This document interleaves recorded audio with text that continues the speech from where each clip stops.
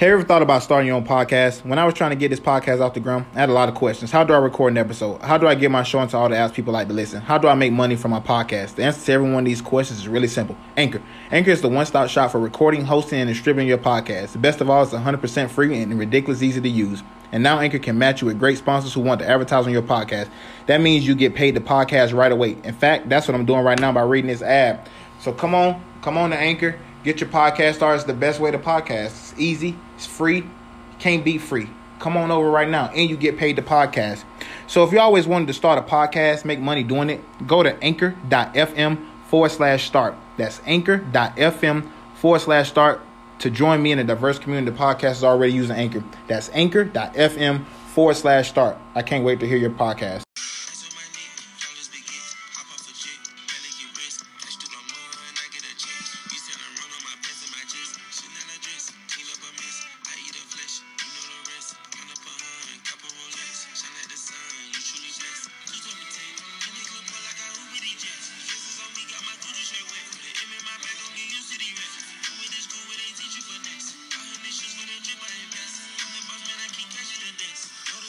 What's going on, ladies and gentlemen? I'm your host, Grand Hefe, and get ready for another episode of Unpopular Opinion. Man, today is Monday. College football was in full effect this past weekend. Everything seemed good except for my game picks. We're going to get into that in just a little bit, though, guys. How was you guys this weekend? Today, Labor Day, I'm sure a lot of people didn't go to work. I know out here where I'm at in El Paso, being this is a military town, hardly anybody went to work today, which is good because, man, I get my Seminoles tonight against Virginia Tech at Doak Campbell Stadium in Tallahassee, Florida. I wish I was there, man. I wish I was back home right now, back in Tallahassee, so I could go to this game. But before we get to tonight's game, let's preview over the weekend games, the games that we talked about, some of the big big storylines that happened in college football over the weekend. On Friday, I believe it was, or Thursday night, I picked a UCF game. Obviously, I knew that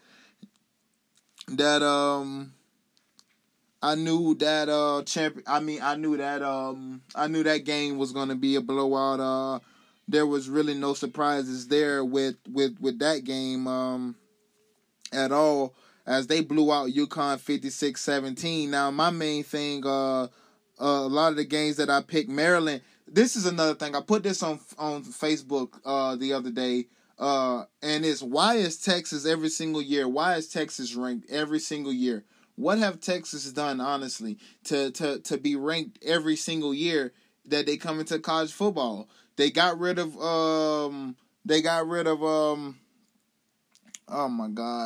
Charlie Strong, because they said it wasn't, he wasn't the right guy for the job, this and that. He couldn't get him over the hump. They went and got the guy that they wanted, and Todd Herman, and it's the same stuff every single year with Texas, but somehow they find themselves ranked every single year. This is the second straight season that they've lost to Maryland. Second straight season they've lost to Maryland.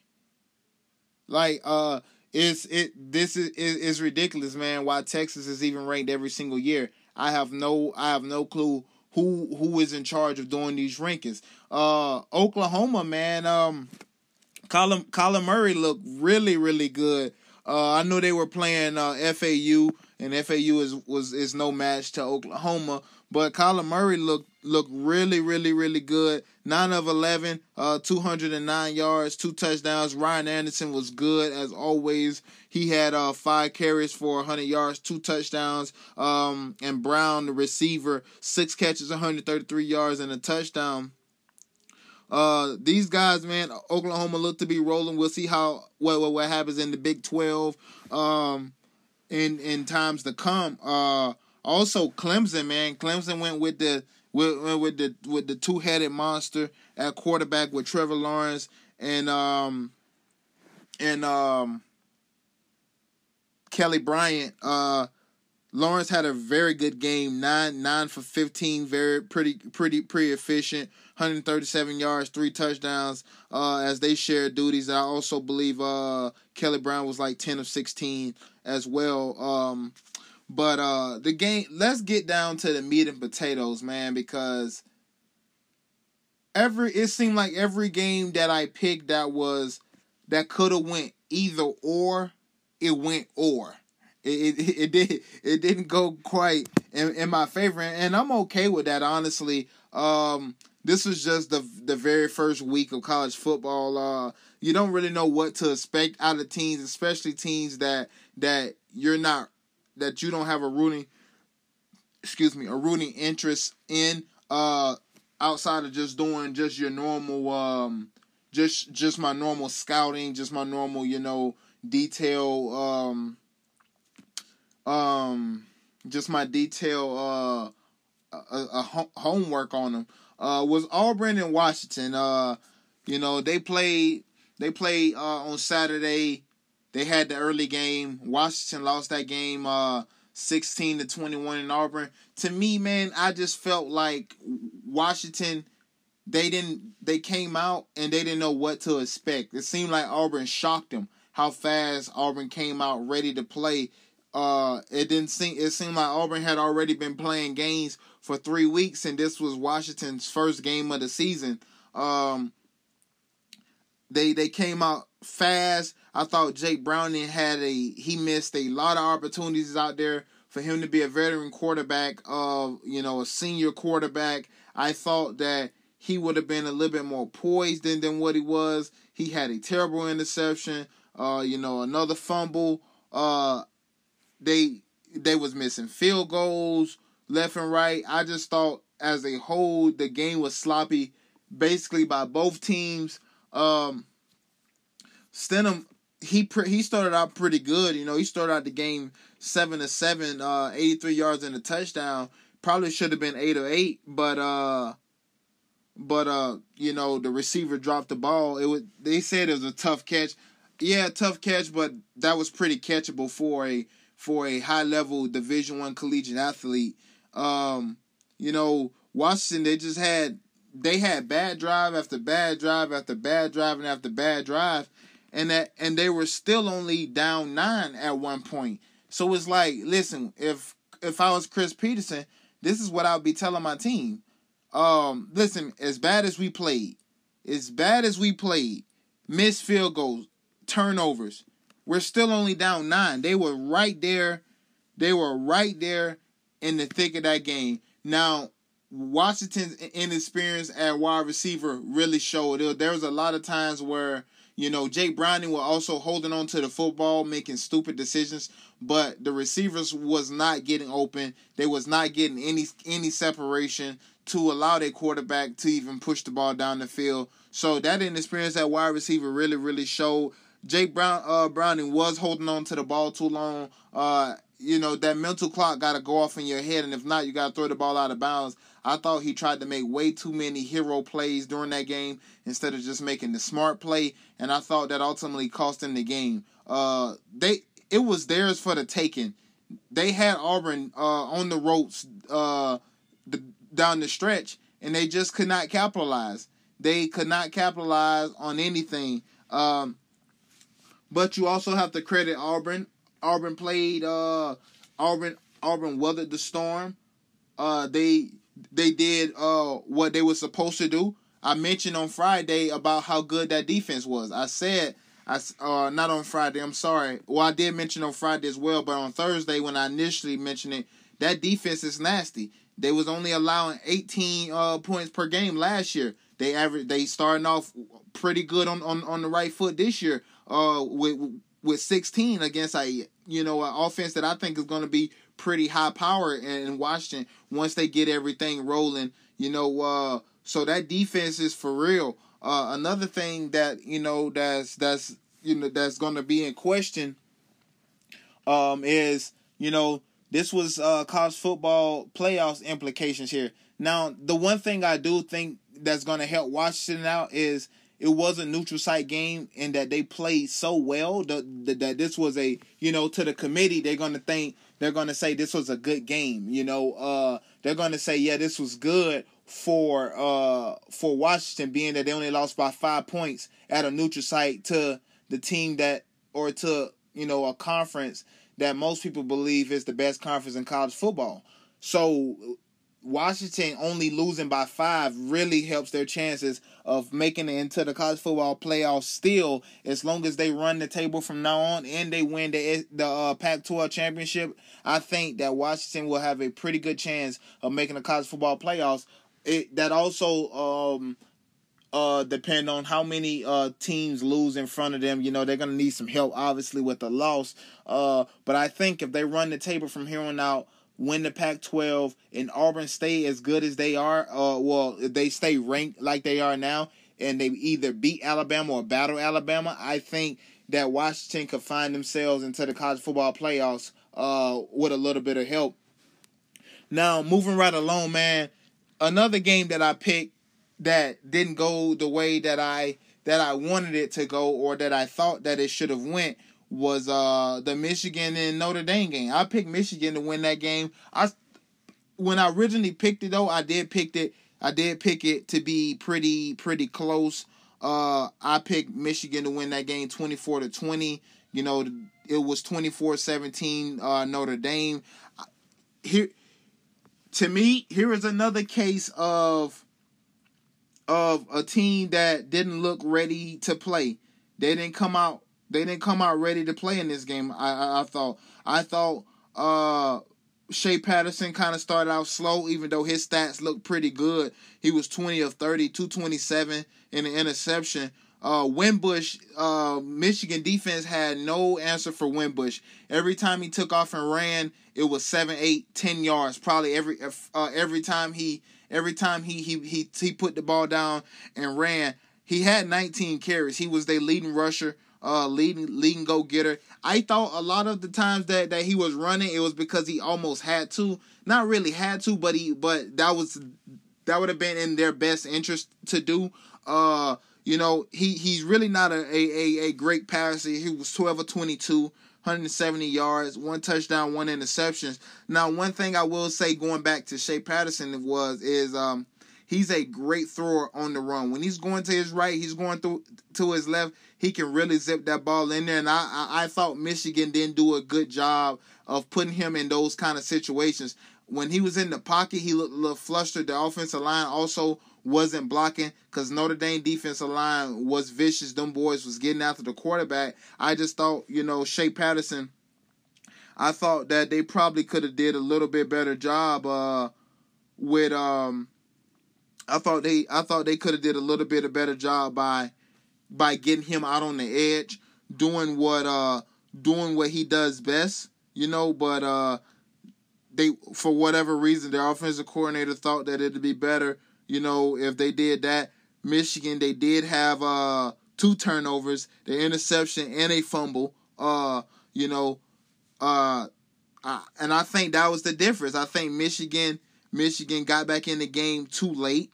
They and by that time it was already too late. Once you lose the momentum, not to mention they were playing already in South Bend. So you came out flat already, You already came out flat on the road. Good teams is not going to let you beat them at home, and you coming out flat. And I thought, that Michigan didn't do a good job when they came out. They had three sacks, three costly sacks that was as well, Michigan. So I think Michigan is going to be a good football team as well. I don't think this loss the same as Washington. I think this loss don't really hurt them as much, being that they lost by 7, and this one, unlike Washington loss, was actually on the road. The Washington Auburn game was at a neutral game site down in Atlanta. Both teams was playing on the road. I think this loss helps Michigan a lot, being that they got the committee already, or the 8. Notre Dame was already ranked higher than Michigan in the AP poll anyways, so they lost to a quote-unquote better team, and they lost to them on the road, in a hostile environment in South Bend, against a really good Notre Dame team.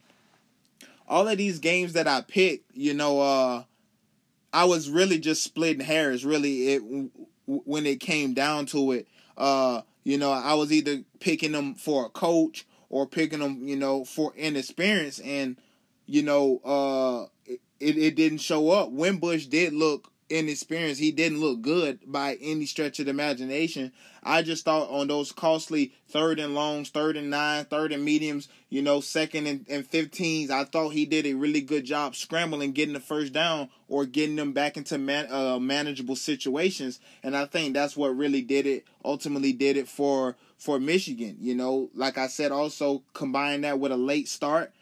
You're not going to beat good teams on the road that way. I thought Notre Dame capitalized. They did what they were supposed to do, and they came out with a win at home against a tough Michigan team. The same as Auburn. I thought that when they did weather the storm, and when they needed to make a stop, they made that stop, and they keeping their playoff hopes alive.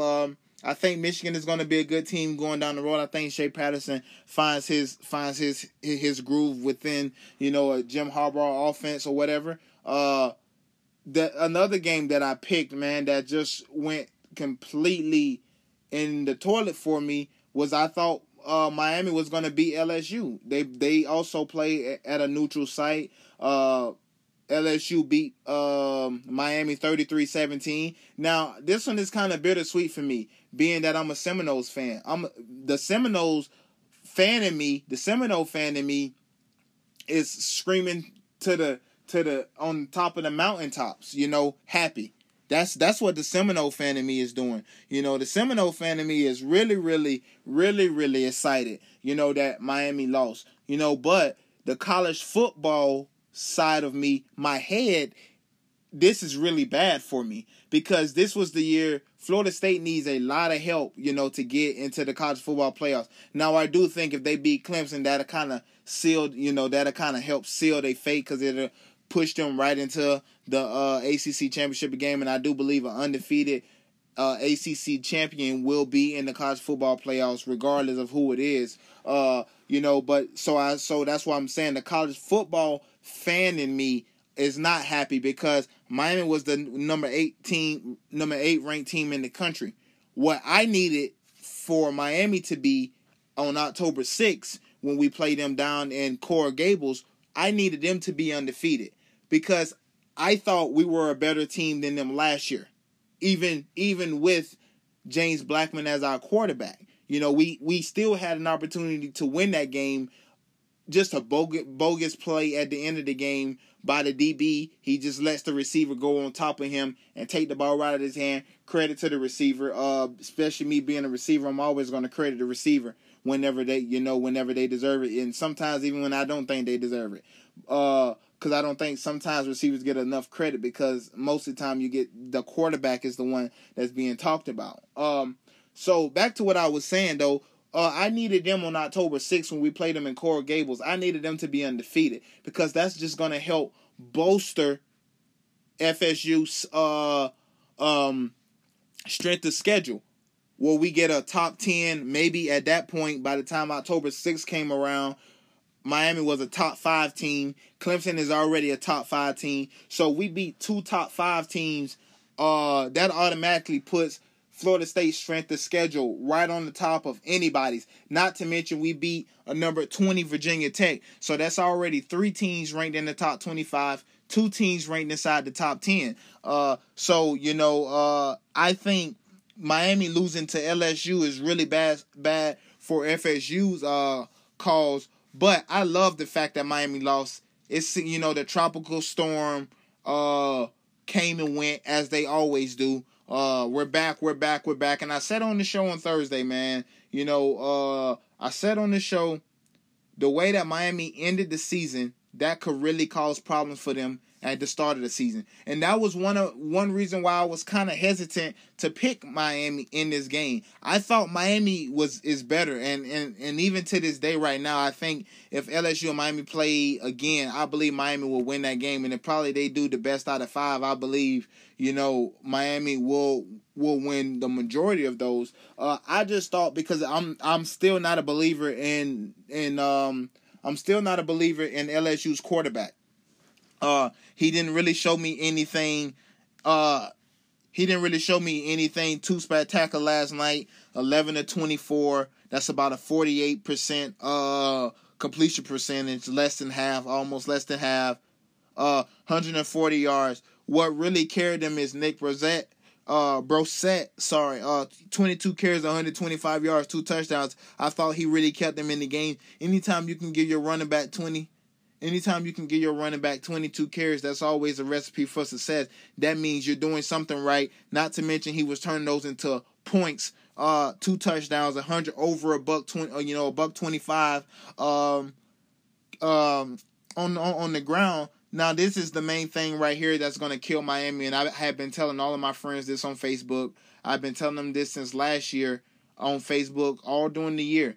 I said when it's time to be bad, Rozier will be the reason why you guys go down.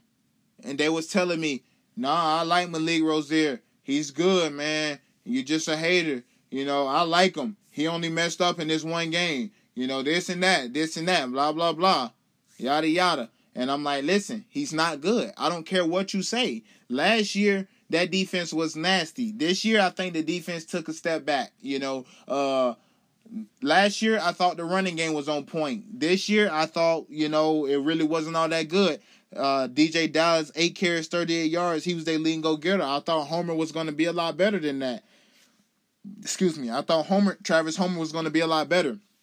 He wasn't. And when you have to let Malik Rozier throw 35 passes, that's your recipe for disaster right there. When Malik Rozier is throwing 35 passes, that's the problem. 15 to 35, 259 yards, 1 touchdown, 2 interceptions. And I thought, on that touchdown play, I thought that was all the receiver. I mean, Malik Rozier, he threw it up there, but I thought the receiver did everything. He went and fought for the ball. He went and jumped up, high pointed the football and took the ball from the DB. I thought that was all on him. And then, on that third, and I believe it was 3rd and 25 or 3rd and 15, whatever it was, when they got the 52-yard pass, I thought that was just terrible ball hawking by both DBs. Both of them took a bad angle. Both of them tried to get the highlight ESPN Sports Center top 10 play by jumping too early to get the ball instead of doing what the receiver actually did and what he's taught. And that's another thing with DBs. A lot of these guys aren't taught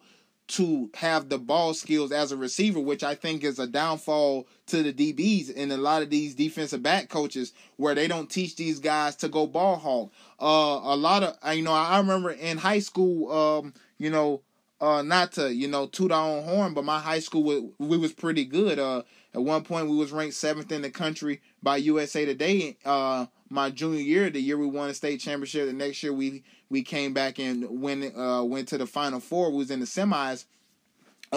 But most of the time at practice, our coaches used to send like the DBs over sometimes to play receiver so they can kind of get some of those ball skills. And I thought that's, on that 52-yard play, that's what happened. The DBs tried to undercut the ball. They tried to jump too early. And what did the receiver do? Exactly what he's taught to do. You run up underneath the football. You only jump when you need to. He ran right up underneath it. The ball just, boom, right into his arms. And then the next play, he throws the fade in the end zone, and that's the touchdown. That's his only that's his only throwing touchdown that he got. He also had got a running touchdown. Both of these touchdowns was late in the game where I thought LSU had already kind of gave it up a little bit. So this score, it seems a lot closer than what the game really was. Malik Rozier going forward is not going to be the guy for Miami. If they have championship aspirations, college football playoff aspirations, the we back aspirations, I think Malik Rozier is going to be their downfall, and they're going to have to get another quarterback in there. Maybe Kosi or whatever, Nkosi, whatever his name is. I think that at this point he's going to be the better option. And if you go back to even last season, Malik Rozier, he got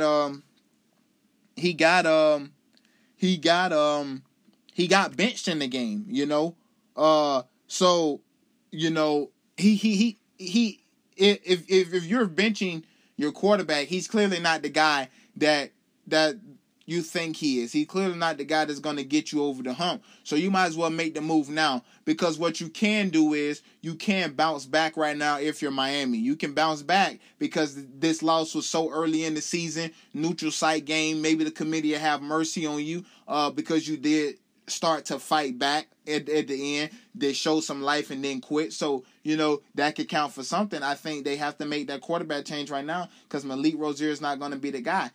I thought, like I mentioned earlier, I thought Florida State was better than Miami last year. I definitely think they're better than them this year with Francois back at quarterback. I think he's better than Malik Rozier.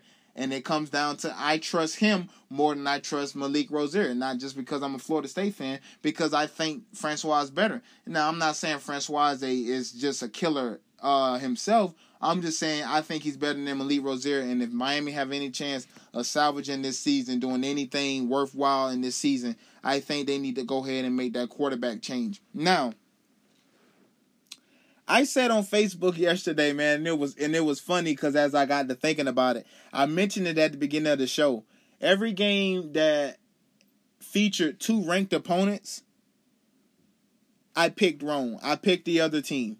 Now, I said on Facebook, right before the game started, the Miami and LSU game started, I said during that show, listen, Miami fans, I say the way I picked y'all to win tonight, but the way I've been picking games so far, y'all might want to be scared. And what happens? They lose the game. So, me and one of my friends was getting to chatting back and forth, and I was like, listen, I hope my wrong streak stops here, because I'm also picking Florida State to win tonight. Hopefully I don't jinx my Seminoles, but I believe we're going to be okay tonight. I think Virginia Tech is a good team, but I think that we are better. I think Francois is going to be in great command of the offense. I think Cam Akers is going to be nothing short of fantastic, nothing short of sensational. Over 1,000 yards last year, 7 touchdowns as a freshman.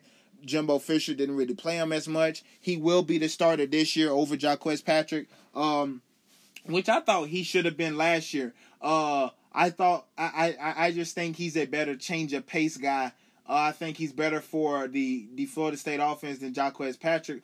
I thought Jaquez Patrick is more fitting of the old Florida State way, of the big running back that can, that's kind of fast, but mostly run over you. I think Cam Akers is more of what Jimbo Fisher and Willie Taggart likes to coach, more quick, fast, can kind of do it all.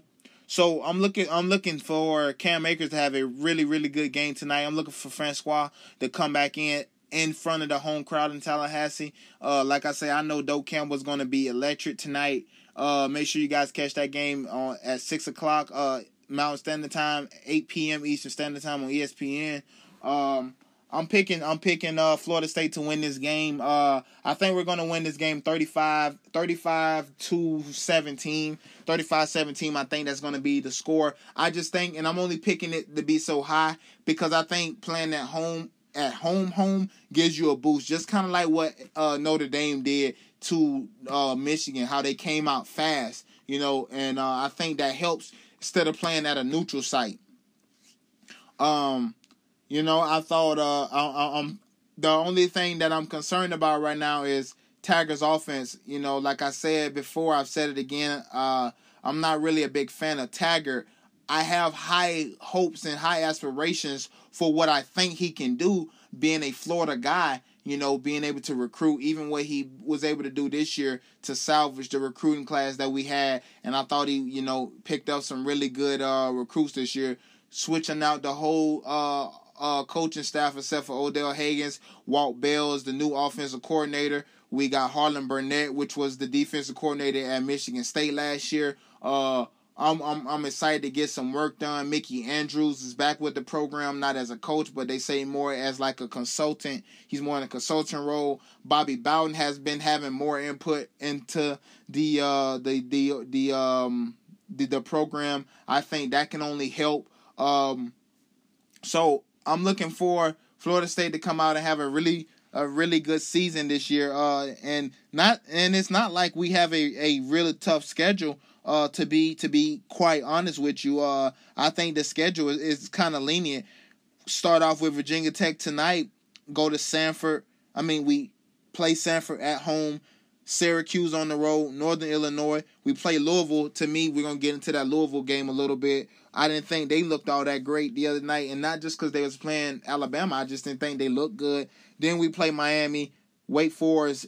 We play Clemson at home this year. I think that's also going to help. Then, not to mention, we got an experienced quarterback back there, a guy who's been in this game before. So I think that also helps. So, we do have Notre Dame on the schedule. That's another thing, if Miami would have stayed ranked, this goes back to what I was saying also about